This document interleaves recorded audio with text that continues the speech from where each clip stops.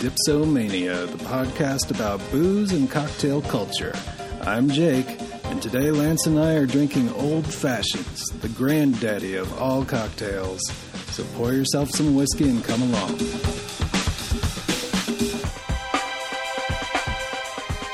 There you are. Hi. Some devil. Okay. Have we started? I don't even know. Does it just start automatically? Is it pretty much? Yeah, we kind of just stumble into it. People are just. My cat is staring at me like I'm insane. She's like, "What are you doing? Do you want one? Do you want to?" She's looking at it like she wants one. The thing that oh, by the way, cheers. Cheers. Let's go.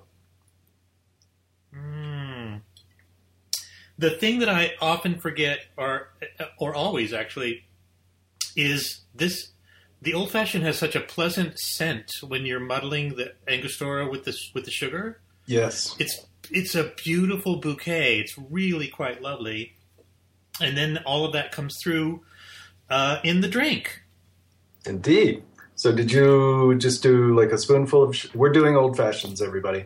Welcome. Join us, won't you? Did you just do like a little spoonful of sugar and then douse it with the bitters and muddle that to dissolve and maybe a splash of water? Is that what you did? I did exactly that except for the water. Because there's a big thing of ice in it. And then I because I'm fancy and I live in San Francisco... the sugar that I have is raw sugar, so there's a little bit of molasses to it. Right. But it's blonde. It's not the sugar in the raw kind of stuff. Yeah. It's not brown sugar. It's just called raw sugar. So it's not, I guess, bleached or whatever they do to sugar. Sure. But it's still made of sugar. It's just still got a little bit of molasses in it, whereas the really refined stuff does not.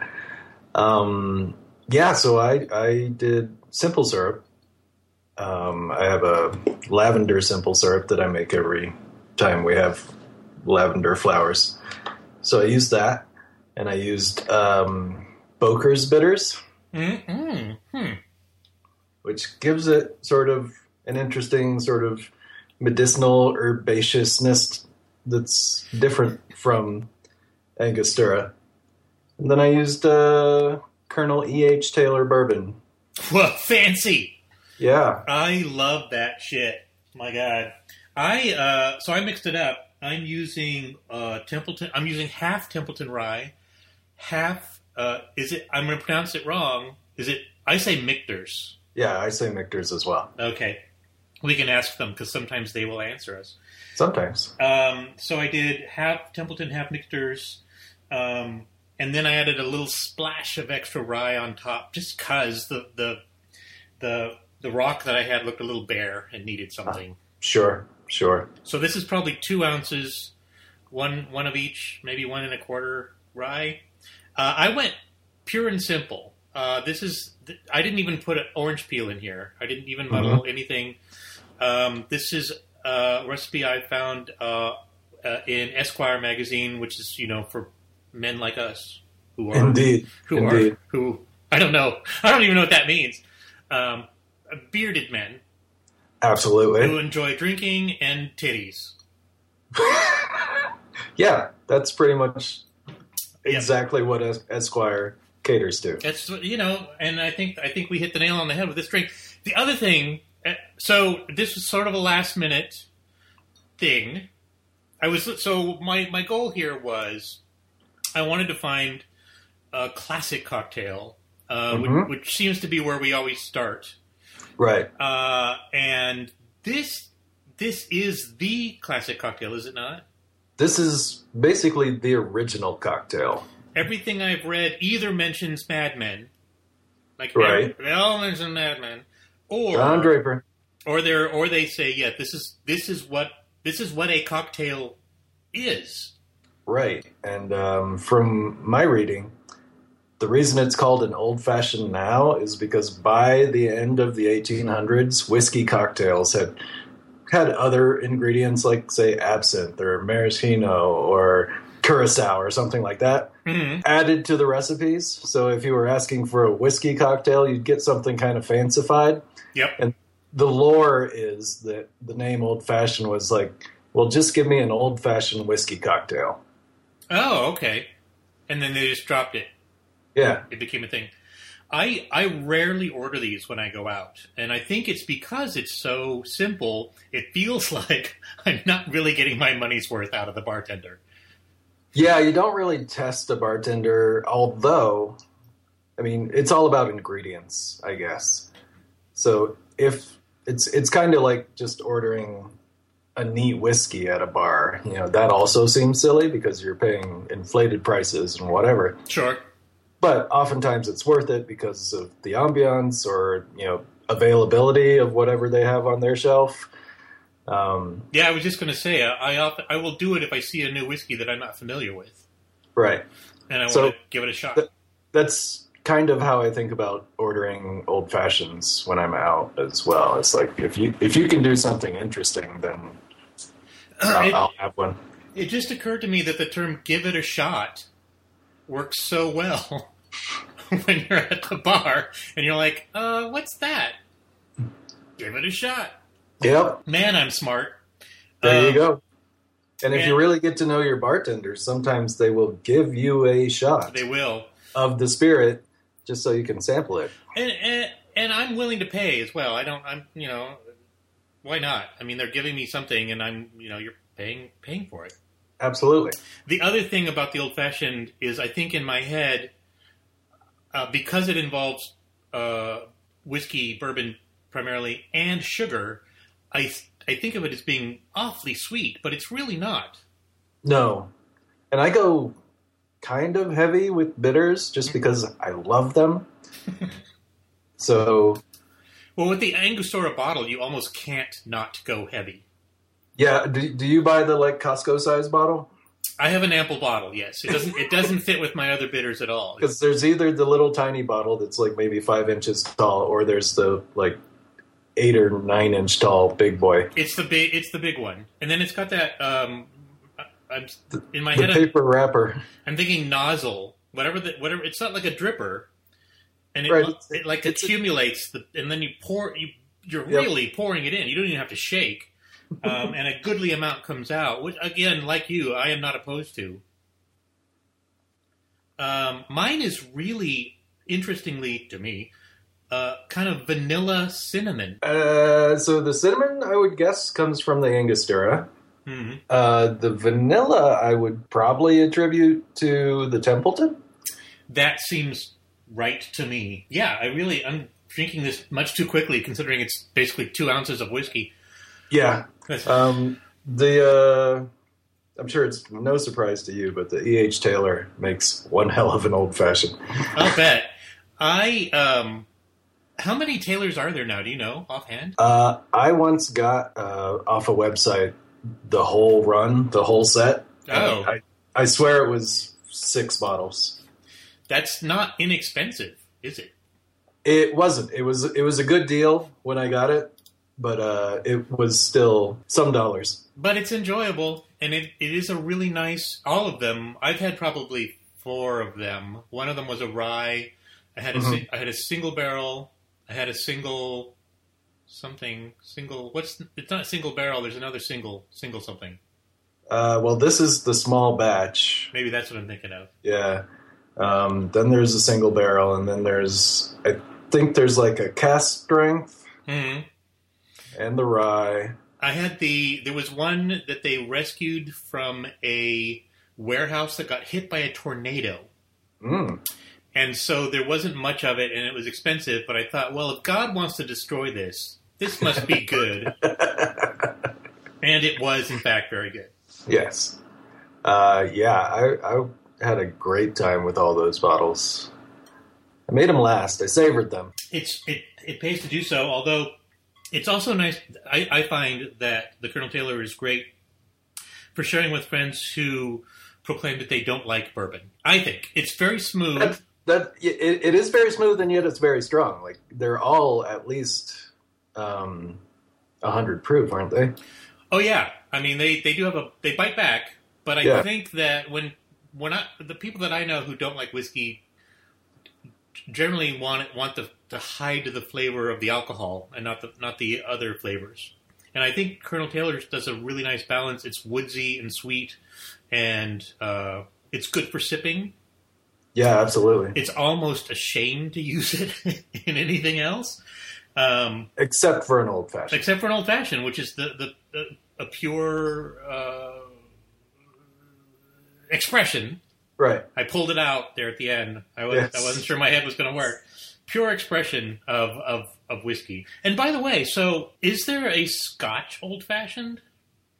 Well, of course, me being the guy that buys all the books, I have the old fashioned book. You have a book about old fashions. Yes. It's the simplest cocktail, and yet somebody wrote a book. Robert Simonson wrote a book. Mm-hmm. And basically the front half of the book is just sort of stories and lore. And then the last half is recipes, going from sort of basic, classic recipes down to fancified versions, which is kind of counter to the whole name, but exists. So, yes, they have a Scotch old-fashioned in this book. And is it the same? It's basically the same, except instead of bourbon, it's got Scotch in it. Yeah, pretty much. And going back to like when it was just the whiskey cocktail, mm-hmm. the same formulation was used with rum and with Dutch gin and with, whatever. Like people make mezcal old fashions these days, and there are lots of rum old fashions now that there are so many amazing like specialty rum expressions floating around. Yep. As we have often noted, I'm bad about the rum thing. I was tempted. I got an ample tax return, and I considered so you can buy Cuban rum and have it imported from Europe. We still cannot buy it here in the U.S., right. Even though we have reestablished communications with the Cuban people and the beautiful island. Still no rum yet? Still no rum yet, and no cigars. You can go to Cuba and bring back, I believe it's up to $200 worth of either or. Oh, I thought there was like a number of bottles you could bring back. It's a dollar amount is how I understand it. But okay. It ends up being that because we can't get it here, the prices are inflated anyway. So basically you can bring back like 2 cigars or like a bottle and a half of rum. Right.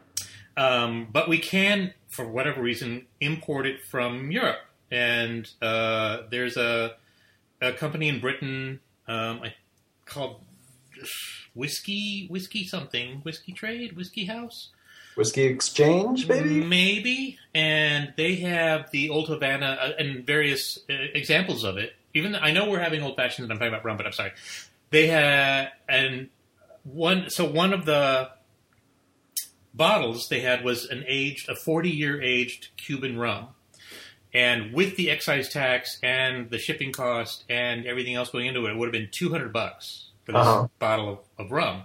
But Which I was thinking, pretty extravagant for a single bottle. It's super extravagant for me. I don't spend that much. I used to spend close to $100 for a bottle of wine, but that was also when I was dating somebody who had lots more money than I did, so it didn't feel like an extravagance as long as he was paying for it. But I decided against it because it's kind of a sight unseen. I'm reading about the people who love rum, and they're saying this is a really good rum, and you will enjoy it very much, and it's worth every penny. But at the same time, I'm not one of these people. I don't have a lot of rums that I could probably judge what I like or what I don't like. So I didn't get it. Long story short, I did not buy it. But I would buy the Colonel Taylor, which is also around $80, I think. Oh, I wish I could remember, which bottles were included in the set. It may have just been 4 bottles, because I'm looking now.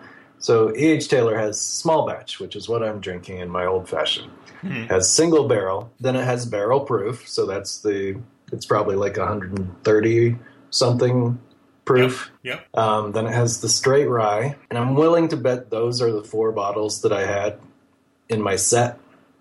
And I think that set was under $200 for those 4 bottles. Oh, that is a deal. Because I don't know whether it's because of where we are and everything is overpriced in this fucking city, or that just the Colonel Taylor's. But it seems to me they were between $80 and $90, depending on which version you were going to get. Yeah, I don't think the small batch is that high. I know the reason I have it today is because my local liquor store does Sunday specials, and that was on special for $17 off. Mm-hmm. And the sale price was like $32. So it's about $50 a bottle. Wow, I would buy 2 bottles. Frankly. Do you have a go-to whiskey? I mean, I always keep Bullet Rye around. I buy that in the big handles and always have it around. And what do you like about it? It works really well in cocktails, and it's still good as a sipper, like just on a rock. Mm-hmm. It's not necessarily one I just drink neat. I tend to do that more with Scotch than rye American whiskeys. Yeah. In general. Mm-hmm. Tend to like a rock with American whiskeys. So, but it's got a little spice to it, and not as much sort of vanilla flavors as others. A bit more bite, as I recall. Yeah, some heat. Not noticeably though. Like it's there. And they have more than one expression, don't they, of the rye? It seems like they came out with an aged something. I'm going to go cheat now and go look. I thought those were all bourbon. I bet you're right. Oh, God, I have to enter how old I am. And by the way, liquor, I assume this is a law, liquor people, but no one ever tells you the truth. No. I always say I was born in like 1901. Yeah, I spin the dial, and wherever it ends up, that's where I was born. And I just leave the month and the day where they are. So it's like January 1st, 1920. Which just happens to be January 1st, just happens to actually be my birthday. So that's handy for me. Oh, you are right. The rye is one expression. There's a bourbon and a 10-year-old bourbon. I don't know what I was thinking of. Hey, they have a link called What is Whiskey? What is it? That's handy. I just had an idea or a thought, and it crossed my mind and flew away. Oh, I was going to say, so my go-to is Eagle Rare. Okay. And the reason for me there is, there's a couple of reasons. Number one, I just like it. It's again, a good sipper, a good mixer, and inexpensive, I think, for what you get. Mm-hmm. And also I love the fact that it's called Eagle Rare. Like it's going to be something super, like in a cut crystal glass, and it comes it comes in like this jug with this silk screened eagle, and the lettering is terrible, and do you get the giant tall bottle? Yes, because they make like the oversized super tall bottle. Yes, I get the tall bottle, and the first time I'd had it, I was in New Orleans, staying with my friend Pablo, and went to the grocery store, and they had it like a liter of it or whatever. How like big? I'd never seen it before, and I thought, ooh, Eagle Rare sounds special, and yet like a liter bottle was like $30. I'm like, this hits me in my sweet spot. It tells me that it's rare and it's inexpensive. Right. And which means it's not rare at all. It is not. And then it turned out it was good, and I really enjoyed it. So, that's the one bottle I keep around all the time. Yeah, it's definitely delicious whiskey. And it's also from Buffalo Trace Distillery, so shares that heritage with the E.H. Taylor and so many other delicious whiskeys. They do a really good job. I don't think I've had a whiskey from them that I didn't like. And then if I think about it, there's probably not a whiskey that I didn't like. At least an aged whiskey. I don't like white whiskey. Oh, I agree. I don't get the point of that. That's not why you buy a whiskey, isn't it? it's basically vodka. Well, it's moonshine, which is bad vodka. Yeah, I mean, can you? But like, does it make good bitters or anything? Have you ever used it to make bitters? No, I used Everclear for my clear spirit, and I used, I think, Wild Turkey 101 for the whiskey bitters. I saw a bitters recipe the other week that called using. They wanted to use Pisco as the liquor. Huh. That seems weird. That does seem weird. It has a very distinct flavor. Yeah. And I can't remember what the type of bitters were, and I want to say they involved tea in some way. Huh. That would be interesting. Pisco's got that real dryness to it that may actually be interesting. Well, there you go. You can give it. You're the bitter maker. You can give it a shot. Maybe not a lot. Try a little bit and see what happens. That's the thing. I need to figure out how to make just tiny amounts of bitters instead of making a gallon of one flavor. I don't think it's not that hard, is it? Don't you just cut back on the ingredients and make less? Am I overthinking this? It depends on your methodology. If you can do a single sort of infusion, so mix all your ingredients and infuse those at once, and then cut it and sweeten it or whatever you want to do. You can do that. Is it because you're buying in bulk? You're buying tons of bark and stuff, or? Well, what I was trying with the first batch of bitters I made is I did separate, distinct infusions. So, I do herbs in this one, and I do some root in this one, and I do gentian in this one, and whatever. And then I try to blend those to achieve a profile. Okay. So you're following the there's that gin that makes all of their different botanicals and separately, and then it mixes them together and charges you $300 for the bottle. Yes. So that's your theory. Well, somebody advised me to try that. Somebody? Some random person on the street? Well, Brian Dayton, who is a famous guy. You can name drop. Do it. Do it. He's been on GQ. Oh. And we have not. And probably ne'er shall be. But no, he's one of the owners of a few restaurants around town. Firstly, Oak at 14th and Boulder. And they have a great bar program, thanks to him.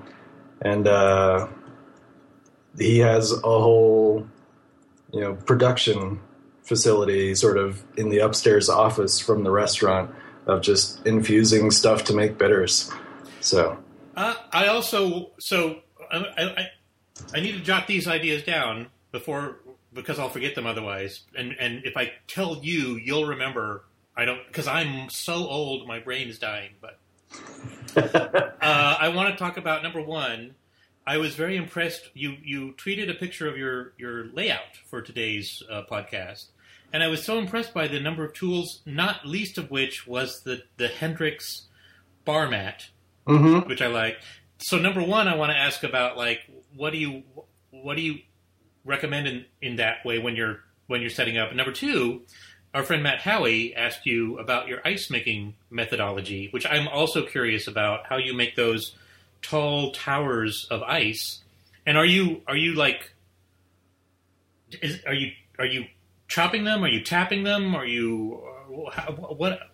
do you get a rock out of those things?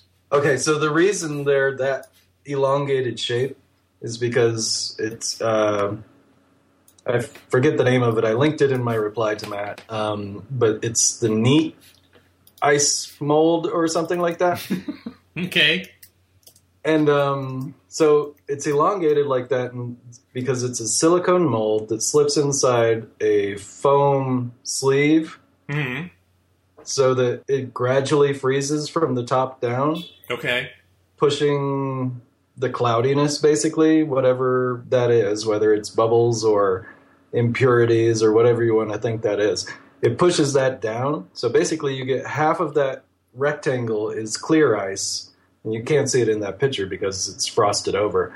But half of that rectangle is clear ice. The other half is cloudy ice. Mm-hmm. And I will say that cloudy half, if you sort of dig into it with the chisel or whatever, just smells of chlorine, and it's nasty. Oh, really? Oh, that's what my next question was going to be. Is it really that different between the two? Because my ice making method is, they're basically supposed to be used to make baby food serving. Right.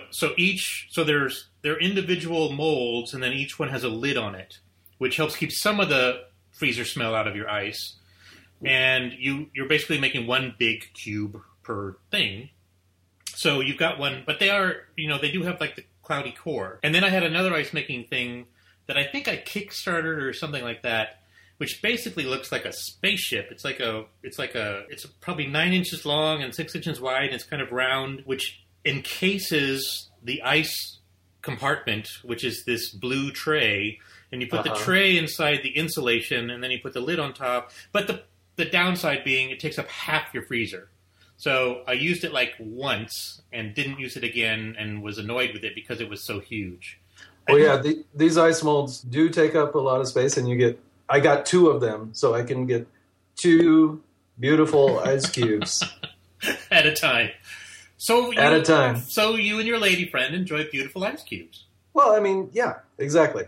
But what I try to do is sort of produce, and like when I come home from work, I'll go ahead and what you do is the kit includes basically a muddler, a wooden dowel, and a really sharp chisel. Mm-hmm. So you just turn that rectangle on its side and sort of score it with the sharp edge of the chisel, and then give it a tap, and it just splits. Okay, and so you're just using tap water, I'm assuming.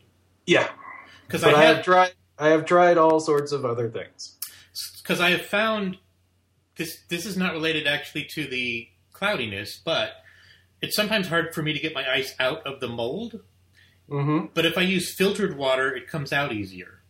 That's interesting. I don't know why. Yeah, and it may just be in my imagination, but it feels like every time I use and I have a Culligan filter on my faucet, which you can get via Amazon. And they do a really good job. I used to have Brita, and I don't think Brita does anything, frankly.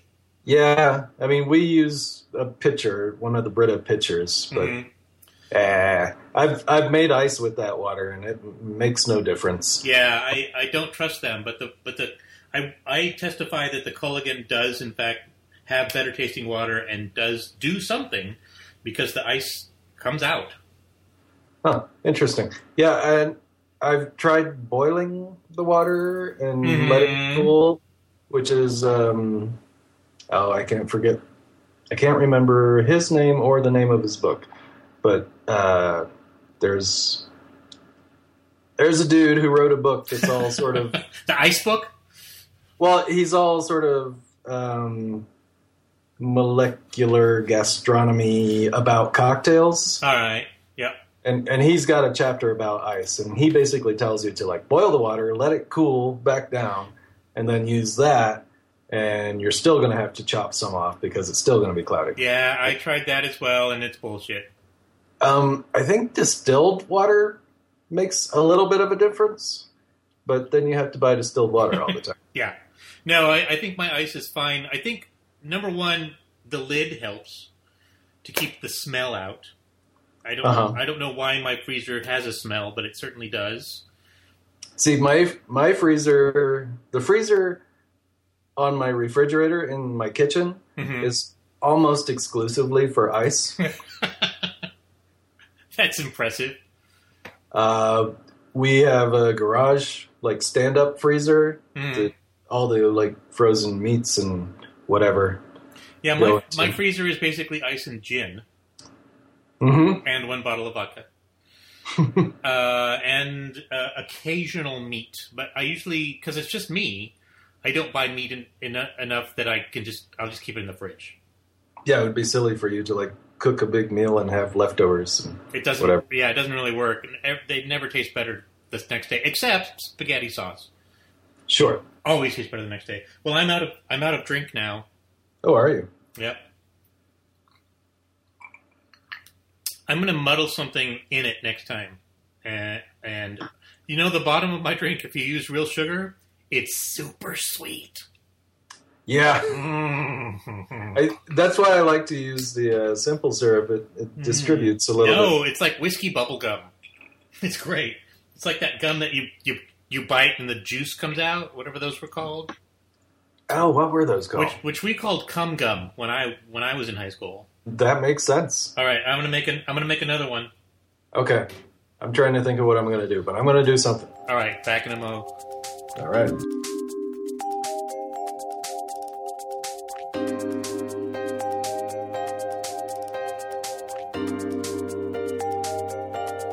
Okay. Mine's either going to be super weird or super good. Okay. What'd you do? Can you see that? Ooh, that's an interesting color. I don't know what possessed me, but I muddled in some Luxardo cherries. Uh-huh. And I added a little bit of espresso. Really? That look on your face says it all to me. Yeah, I don't know why, but, let's see what happens. What'd you do? Okay, before you taste yours, I'll talk you through mine. So mine still looks normal. Yeah, good for you. So I stuck with my lavender simple syrup because I have that. I switched the bitters to equal parts of my homemade blood orange whiskey bitters, which, as I mentioned, are based on Wild Turkey 101. Mm-hmm. And the Workhorse Rye coffee rye bitters, which are excellent. Mm. And then I switched the whiskey to Overholt Rye. Mine's got a lot of sediment going on, so I'm going to call this a sedimentary old-fashioned. Like, really old-fashioned. This is what the cavemen drank. Cheers. That is not bad. Well, the cherry in the coffee makes sense to me. It's just surprising. It's just, yeah. Well, so my inspiration was twofold. One is I've been making a lot of those coffee drinks, Yeah. So I've been actually loving that. You can put almost anything in coffee and it works, I'm finding out. What do you call it, a shakerado? Shakerado. Which I did not make up. That is an actual thing. So I thought, and I've certainly put bourbon in the shakerados before, and I've added mole bitters and all kinds of different things. So I thought I would flip it this time and put the coffee into the old-fashioned. Mm-hmm. The downside is it is an odd... It's not a very pretty color necessarily. There's a lot of stuff floating in here. How much espresso was it? Just like, the little espresso spoons. Uh-huh. So it's just like that. Like I just took some espresso powder and just like shoved it in there. Oh, the espresso powder. Well, I mean, it's espresso. It's not really grinds. Right. It's very, very tiny. And then I had read online that someone was saying that their first old fashioned was with muddled maraschino, but the red ones, not like the good ones. Right. Yeah. But as you pointed out, I thought that the Luxardo and the coffee would work well together, and that everything would. And then I still used Angostura and sugar. So there's a lot going on. The scent is really strongly of coffee. Like this, this smells like coffee. But yeah, you get everything. I would recommend it if you like coffee. Job well done. Thank you. And this is a lesson for people at home. Don't ever think your idea is too crazy. Oh, especially, if it's something you're going to consume and you know that all the components are worth consuming. And what's the worst? You throw it down the sink, you try again. Yeah, exactly.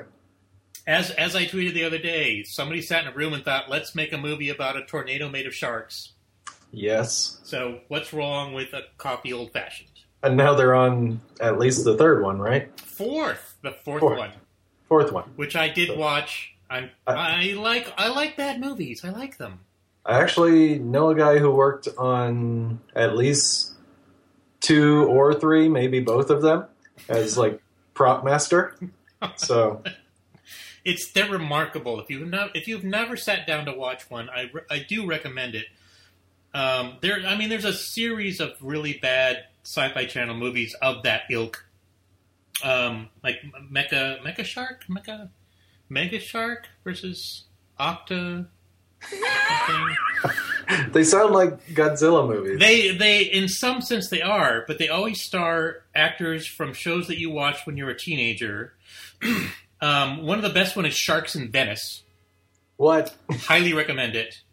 I can't remember who stars in it, but it is somebody prototypical of these films, and they're perfectly enjoyable. Get a big bowl of popcorn and a drink such as an espresso old fashioned. There you go. Just let it wash over you. Don't think about it. Not the point. If you want to think about something, see Leonardo being raped by a bear, and then feel bad about yourself. But these are not feel bad about yourself movies. I've seen neither. I have not either. I don't really have a great desire to see Leonardo DiCaprio put himself through all of that for a film, basically. Mm-mm. Plus, I'm not a big Leonardo DiCaprio fan, so it's not something. Yeah. I mean, if he was actually raped by a bear, then maybe I would watch it. But I hear that is not, in fact, the case. Yeah, no, it just sort of looks like that. What was the other question? So we covered the ice. Oh, so your choice of equipment. So I was looking at my own cocktail equipment the other day and thinking about which ones I use, which ones I don't use. Mm-hmm. Before I became what I would consider more of a hardcore cocktail drinker, sure, I bought a kit of tools by, I can't remember the name, WMF. It's some, I don't know. But like they were all thematic, like they'll have little faces on them. So there's like ice tongs and a bottle opener that's actually like a face with a mouth, like you open the bottle with the mouth. And they're serviceable, but I'm a bit embarrassed by them now because it does feel like something that you went to Restoration Hardware and you bought that cocktail cart, and now you have the cocktail tools and you never actually use any of this stuff, right? Right. I have a collection of Restoration Hardware.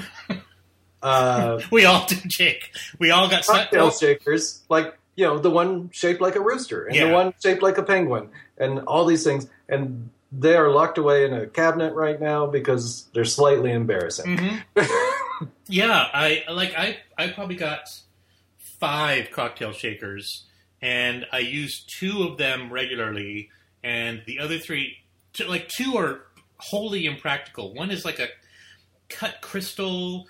It weighs 5 pounds. It's super heavy. It's gorgeous, but at the same time, you can never get the lid off because it's just like it's a shaker. It is a shaker. Yeah, it's gorgeous. I'll show it to you one day, maybe today. Maybe sure. And I can't remember why or where I got it from. And then the other one that I don't use is, I think it's a Lessie, so it's Italian design. It's, again, gorgeous design, but unusable because once it gets cold, everything fuses together and you can't get the lid off. You can't actually enjoy your cocktail, which is kind of frustrating. Yes, it is. After you've done, you're shaking it, you're anticipating it. Most of the fun of shaking is anticipation. I'm going to have a delicious, cold, frosty cocktail. Well, I will also advocate for shaking as a really entertaining physical activity. The only exercise I get, basically. For basically everyone involved. It also, if spectators and participants. If you've got man boobs like I do, things just start shaking around, and it's very entertaining for the crowd as well. And there is such a thing as a shake face. Is there? Every bartender has a particular shake face. I know what you're talking about. Mm-hmm. I was looking at the bartender thing about shaking and stirring, and depending on who you're talking to. So especially the Japanese are very specific and pristine about shaking and stirring. Yeah. And the other day I found this video at YouTube of a Japanese bartender making a gimlet, which you and I can both agree is a fairly simple cocktail. Yes. But he literally used like 3 glasses and a shaker and a stirring glass, probably an entire freezer worth of ice to keep everything cold. He was literally stirring the the lime cordial in a little tiny glass, as if that was doing something. Okay. And then combining everything and then shaking it, and he definitely had shaker face, but no smile. Right. It's a job. He's concentrating on the feel of the ice and the shaker and the sound and things. But those Japanese bartenders in particular also get really into like shake technique, and they do like quarter turns and twists and like weird stuff. But I love it. I loved watching him. I watch videos of Japanese bartenders all the time. I am not convinced it makes a difference. I don't know, but I think that there are. I mean, I think there are things that do make a difference. If you're shaking something, for example, if you're making a gin fizz or anything with egg white in it, I think you need a bigger container to really agitate all the things in there and get them. You're part of the thing is getting oxygen involved. And if you have a smaller thing and you're filling it up with too much ice and too much stuff, you're going to have a harder time. Right. But so go ahead. The really simple rule that I tell people, because actually when people find out that I'm a gigantic cocktail nerd, I get... You're not gigantic. I'm kind of big these days. But two questions. Like one is like, what are bitters? And like, why is bitters a thing? Which is actually a little bit hard to explain, but you end up talking about like, well, cocktails used to be a delivery, vehicle for medicine, basically. Mm-hmm. You thought bitters were medicine, so. And I believe that to be true. I always feel better. Yeah. So there's that question, but the second most frequent question I think I get is, what were we talking about? Shaking. When do you shake and when do you stir? I have a really simple answer for this. Okay. And my simple answer is if the drink involves nothing but spirits or nothing but booze, so including, sherry and vermouth and liqueurs to a degree, but generally, if it's spirit-based, you stir. Mm-hmm. If you have citrus, sugar, for which, the old-fashioned and the Sazerac are exclusions from that because or egg white. You do the muddling, yes, or cream, I think as well. Yeah, dairy or egg. So, citrus, sugar, dairy, or egg. That's when you need to shake. So my rule of thumb is exactly the same. If there's citrus involved, you shake, and dairy or egg. And if it's liquor, you don't. The reason being that you're paying for the liquor, and you want as much undiluted liquor as you can get in your drink. And if you're shaking it, you're by definition diluting it. Right, that's true. But yes, there's always a but. Go ahead, go with your butt, and I'll show you my butt. Okay, we'll trade butts. Yes. My butt is with the reasoning with the citrus and the sugar is distribution. Like you want that evenly mixed and incorporated. But then also dilution. Dilution is an underappreciated aspect of making a cocktail.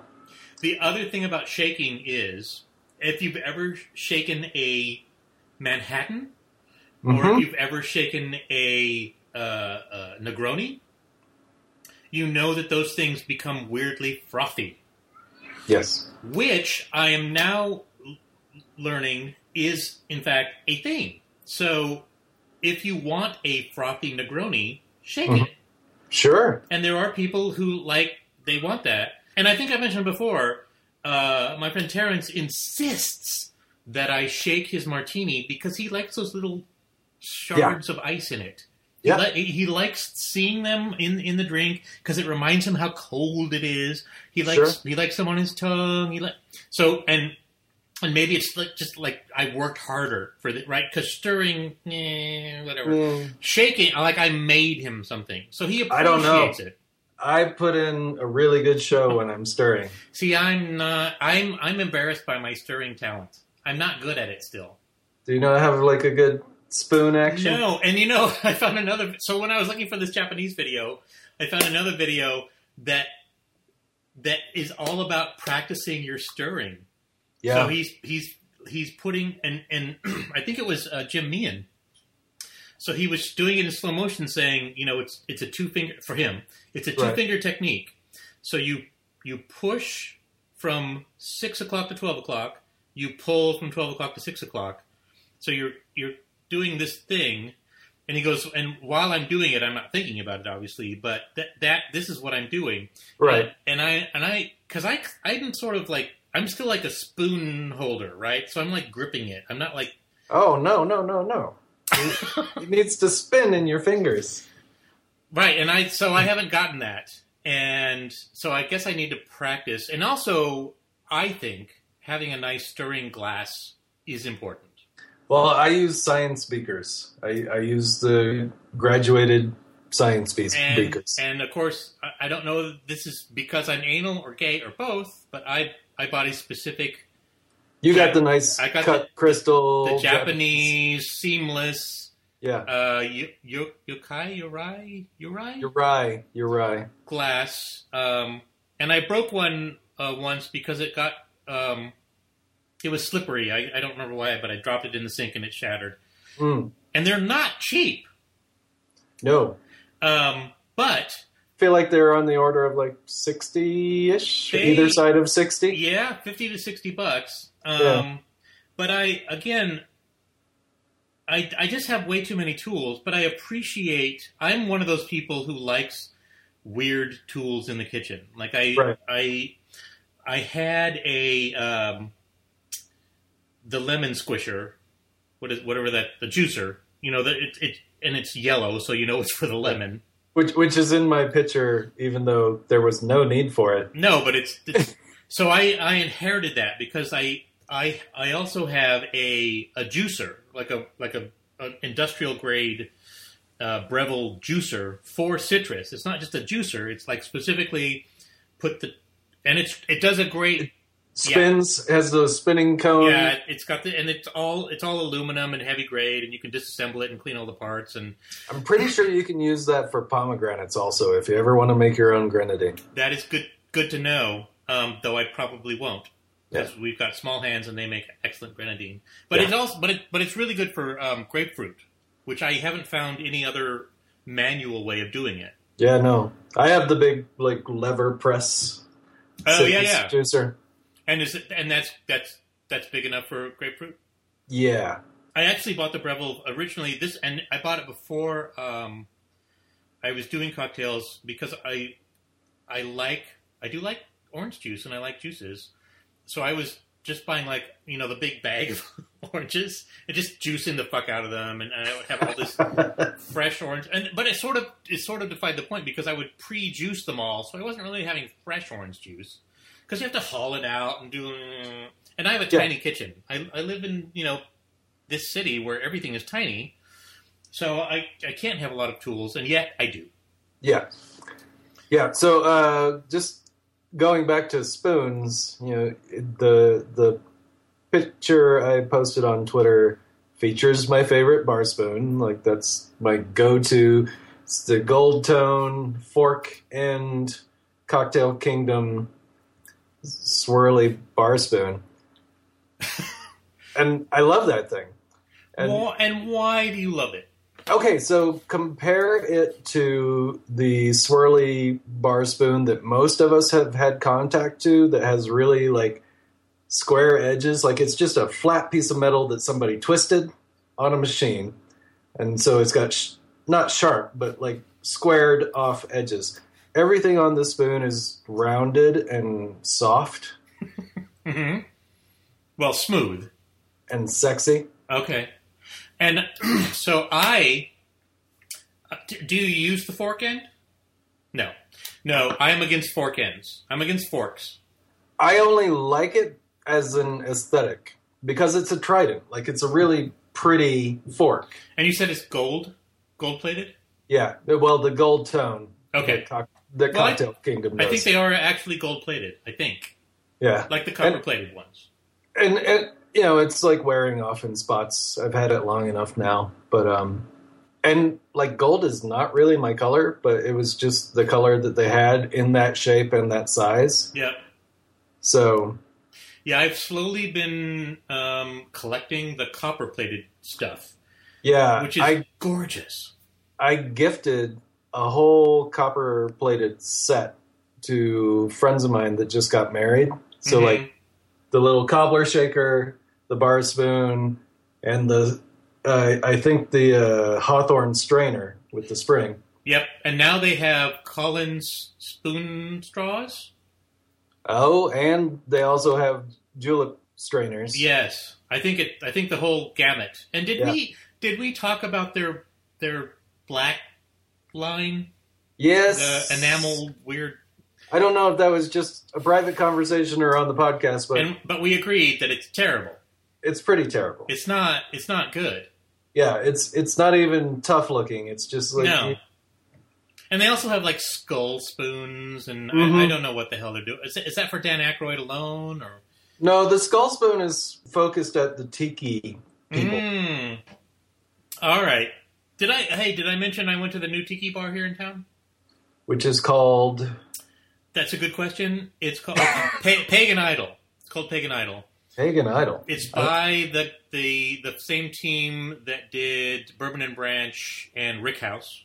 Okay. And so if I'm going to compare or contrast Pagan Idol against Smuggler's Cove, Right.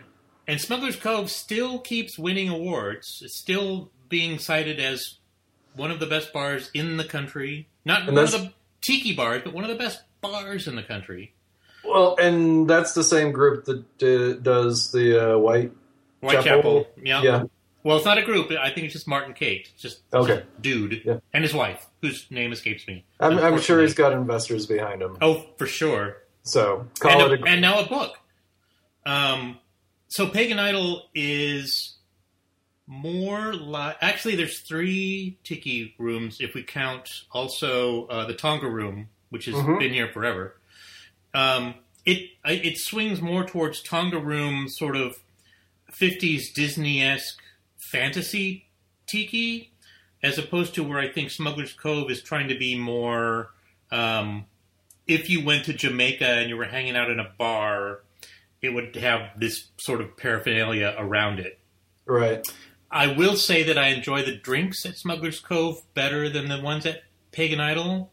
And I think it's because Pagan Idol is trying to reinvent tiki drinks. Oh, so they're not necessarily staying with the classic recipes.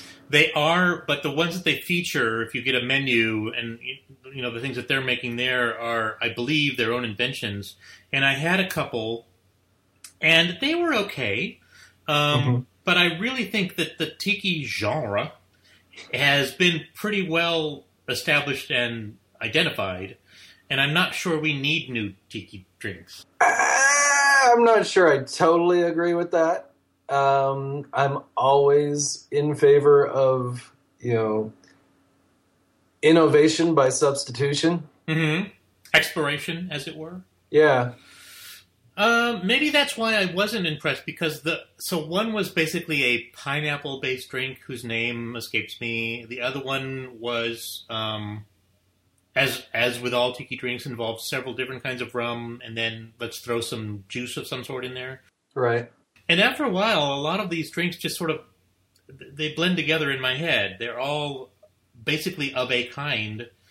Well, where- I would say that's mostly true with tiki drinks in general. Mm-hmm. With the slight caveat of going from a coconut-based flavor to a pineapple-based flavor is going to be noticeable. Yes. Stuff like that. But as far as piles of rum, something sort of sneakily bitter, Yeah. and then fruit juice and lots of ice is kind of how I categorize tiki drinks. And also, 50% of it is presentation. Yes. The garnishes, the umbrellas, the fun straws. So the interior of Pagan Idol, it's a little bit weird to me. The front portion is open initially. So when you walk in, it looks like a tiny bar. So there's a bar and there's a little lounge area. And actually it's very tasteful. It's beautiful. And then this door opens, this secret door opens at the far end of the room, and suddenly there's this entire other world that's 3 or 4 times the size of the bar that you've been inhabiting until like 6 o'clock. And they have, a la the Tonga Room, occasional thunderstorms with lighting effects and fog. And I believe there's a soundtrack of, There's fog? There is fog. Yes. No, they went all out on this thing. So I think if you're into tiki drinks or tiki bars, you definitely need to give it a stop because it is quite impressive and quite beautiful. And maybe that's the thing is because I'm not really into tiki bars or that scene necessarily. I guess I don't appreciate it because I associate it with. I always use the term Disney because that's how it feels to me. It's like going into the tiki room at Disneyland, right? And that's got to be especially true in San Francisco and probably also New York. Yeah, maybe. I don't know. I was going to include Chicago there because Three Dots keeps also winning awards. Mm-hmm.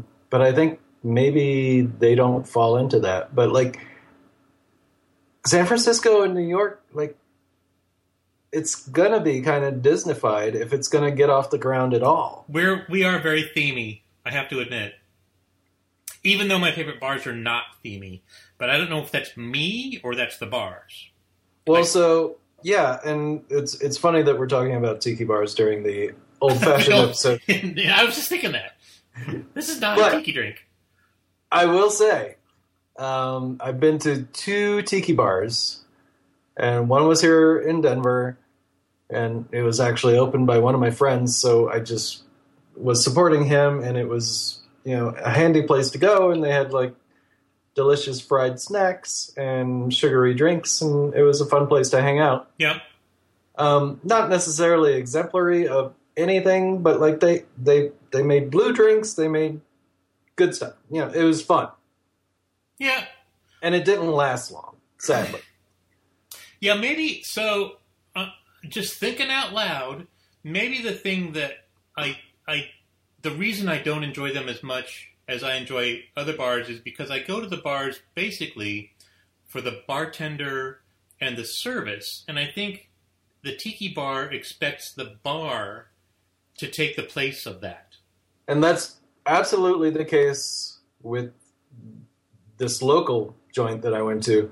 I won't bother trying to remember the name because they've been closed for years. But, we got to know the bartenders, but they weren't like crafts bartenders. They were making drinks. Yeah. They were making drinks and serving food and like doing whatever. Right, and they don't appear to have the time to spend to see what you want or to give you a chat because they're dealing with a specific. Again, everything's got to be a tiki drink. Well, exactly. It's not like you're going to go up there and it's like, oh, I've never had that whiskey. Like, what is going to be good with that? Like, they have these drinks. Pick one, have them, enjoy them. Pick one. I feel like. But I have to say, my second, or my other, I actually don't remember the order that they happened, but my other tiki bar experience was just mind-blowing. And my brother-in-law used to live in the Los Feliz neighborhood in L.A., which is sort of Hollywood. And within walking distance of his house was this shack of a tiki bar. Yeah. Which is how things are in L.A. Like, you can walk a few blocks or, drive for 5 minutes and, like, there's some hole-in-the-wall place that's amazing at this one thing. Yep. So we walked down to this place, and we got, like, the one booth in the place. It was, like, a bar with, like, a booth and, like, 3 tables. It was a tiny little place. Mm-hmm. And you could tell that everybody else in there was a regular. And whenever the bartender made a particular drink, the crowd would react like, yay! No, it would be like he'd be pouring the white rum for this one drink, like the 151 white rum. He'd do a big tall pour, and they'd all bang on the table. Mhm. And, like, So it's like the teppanyaki bars. I don't know that. That's Benihana. Oh, sure, yeah. So where they're flipping shrimp at you and everybody's having a good time. There's crowd participation, yes. Okay. Like, you know, like he'd do something with fire to like garnish the drink, and like everybody cheer, and you could tell that these people did that either every day or at least like 3 times a week. Like they were in there sitting at that bar talking to the bartenders. Yeah. And we were the noobs, and we were having a blast, like Yes. watching the whole show from the booth. I have a similar response to that. So over in Alameda, do you know about Alameda? So Alameda is a little island that sits in the middle of the bay, and it's Okay. this Kind of like Alcatraz. no, it is not like Alcatraz because people live on Alameda, and it's bigger than Alcatraz, and it's Okay. around the corner. It's under the Bay Bridge, so it's its own odd, fun little neighborhood that's actually kind of hard to get to. Like there's no BART service there, and you have to take the ferry and etc. I could be wrong about all this, by the way. If anybody lives in Alameda, feel free to chastise me because I've only been there a few times. But it has two amazing things that you need to go to Alameda for. One, it has the Pinball Museum. I've heard about that. Oh my God, it's so fun. I got blisters on my thing just like from this. And the second thing is the Forbidden Island Tiki Lounge. Now, the Forbidden Island, I don't know how long it's been there, but it has the ambiance of something that's like has lasted. So it isn't a reinvention of the Tiki Lounge. No, I feel like that's one of the originals. I think it was featured on like one of Bourdain's shows or And something. it's just like this, like it's kind of what you're talking about. So there's this sort of feeling going to Smuggler's Cove, and to some extent Pagan Idol, that it's an experience, and I need to be having more fun, and that this is one of the best bars in the country. So I need to really enjoy this drink. Whereas you go to Forbidden Island and it's just fun. It's just about like relaxing. Genuine fun. Yeah. It's genuine fun, right? And the bartenders are chummy, and they are happy to see you there, and they're happy to make you a drink. And there's one they make with bananas that's just awesome. It's really, really good. I'm going to look at their menu now because they are online. Looking. I don't know. It's not relatively easy to find, I guess. Oh, I like that. So their drink strength is shown in skulls. Oh, very nice. So in case you were worried. It's like a Chinese menu with the peppers showing you what's spicy. Yes. And they have things with sparklers in them, and they have things that flame, and they have the giant bowls and all that stuff. And they have a patio. You can sit outside and just get sauced, and nobody gives a shit. And I don't know that we can do that here in San Francisco. Alameda's like a regular little neighborhood. It doesn't have the pretension that San Francisco does. It doesn't have to try. So do you think like locals keep that place afloat? Like people in the neighborhood keep that place afloat? I would bet that's probably the case because we'll go across the bridge and we'll go to Oakland or we'll go to Berkeley, but Alameda's kind of out of the way, and there's really not a lot there. So we go to Oakland to go to concerts and to go to movies, and there's always something happening in Oakland. And you go to Berkeley because there's great food and the college, etc. Not a lot on Alameda. So, you go to the Pinball Museum and then you have a tiki drink and you're like super happy. And probably the transit stuff shuts down at a certain time of night. Yeah, and trying to get an Uber over there is impossible. Nobody wants to go to Alameda. Right. But if next time you come to the Bay Area, we're going to make a trek over to Alameda and we're going to play pinball and have a fucking tiki drink. That sounds fucking awesome. I'm into it. Mm-hmm. So just to close the loop on my equipment picture. Mm-hmm. So we talked about the ice pillars. We talked about my spoon. Also, what you see in the foreground of that picture is the muddler and the ice chisel that's included with the ice kit that we talked about from Studio Neat. Mm-hmm. Then I have the muddler that I actually use to muddle things, which is just a standard wooden muddler. It's no big deal. I'm actually probably going to have a friend of mine make me something custom and fancy just for funsies. Of a muddler? Yeah. Can I ask why? It seems like a simple tool. It is a simple tool, but she makes muddlers? She's somebody who makes muddlers, and I appreciate her and know her. And okay. She's a bartender. And does she use special woods? Well, she uses, interesting woods, I think. Okay. And then, they're all food safe and treated with, some sort of food safe mineral oil or however you do that stuff. I might be interested in getting a muddler from her because I am unhappy with my muddler. Okay. Well, maybe Christmas is coming up. Okay. And then so we'll get Dipsomania muddler. Ooh, like etched into the wood.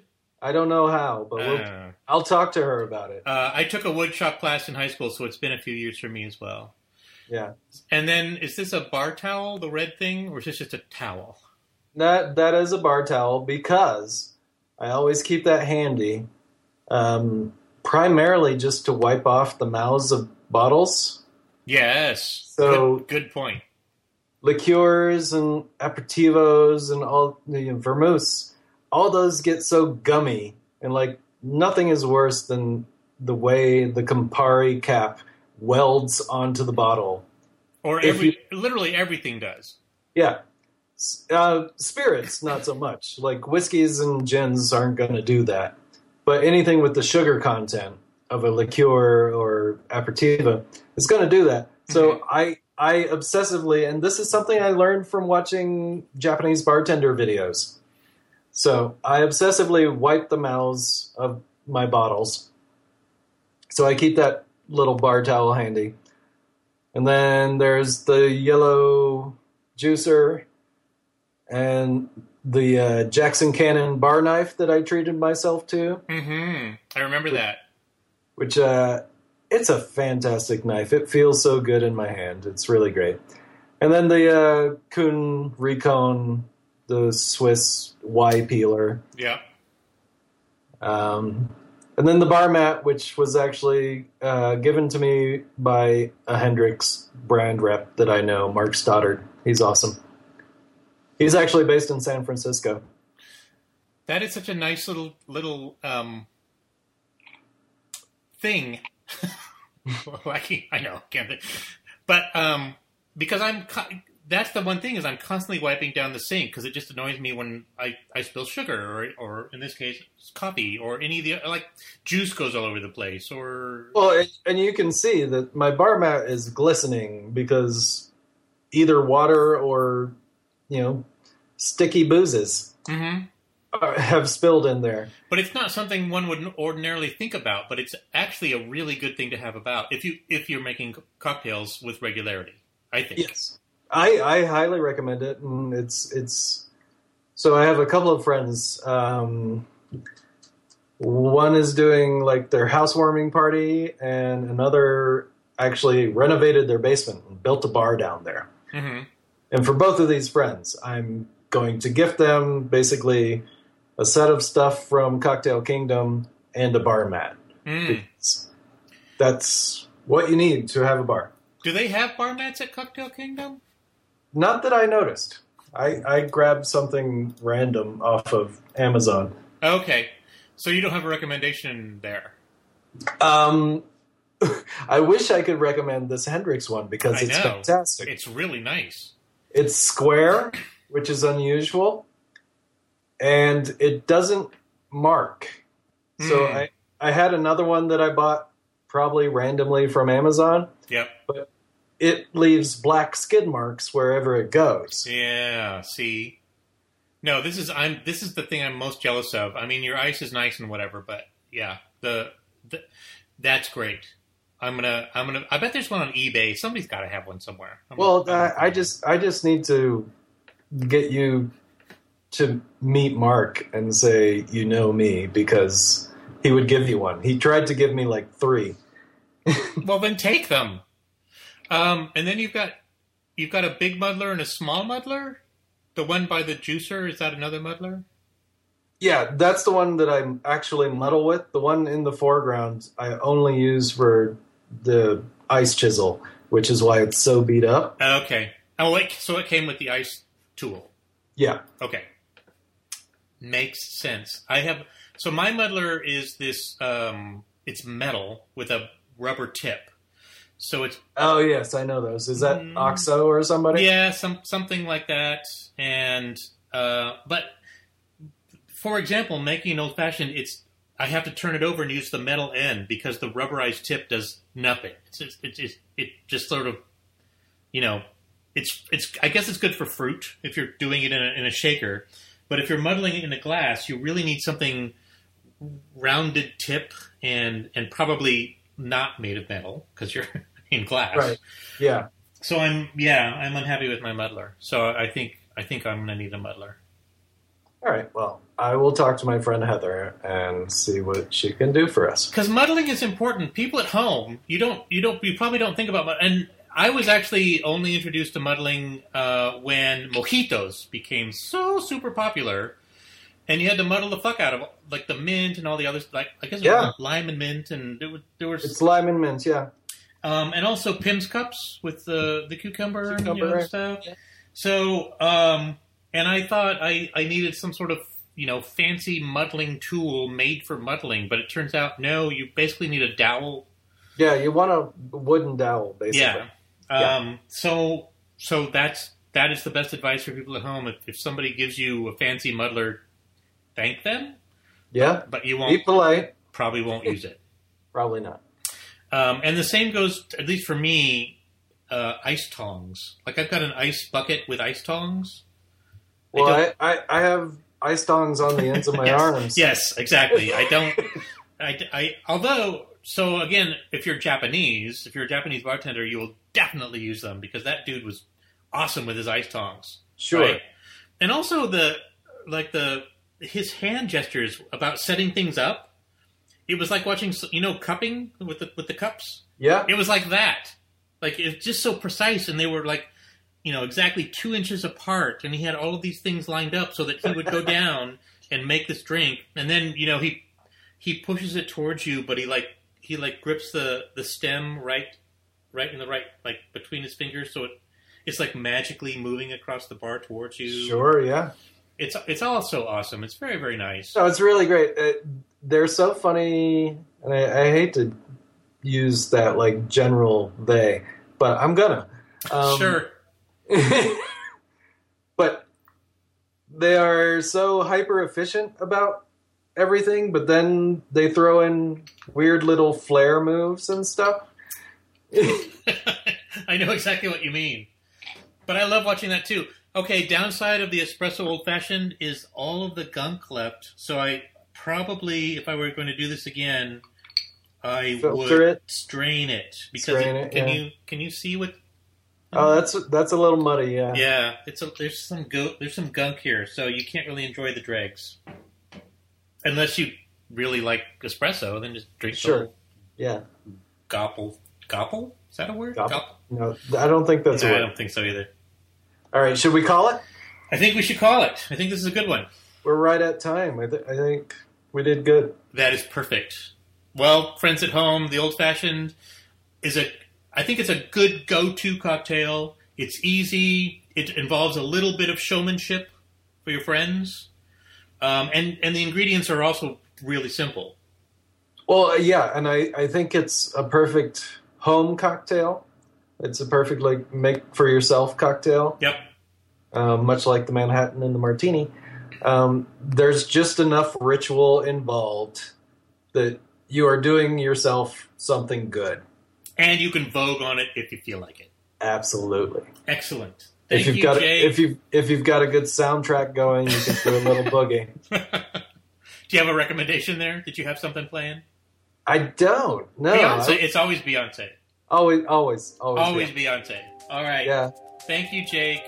Thanks, Lance. Bye. Bye.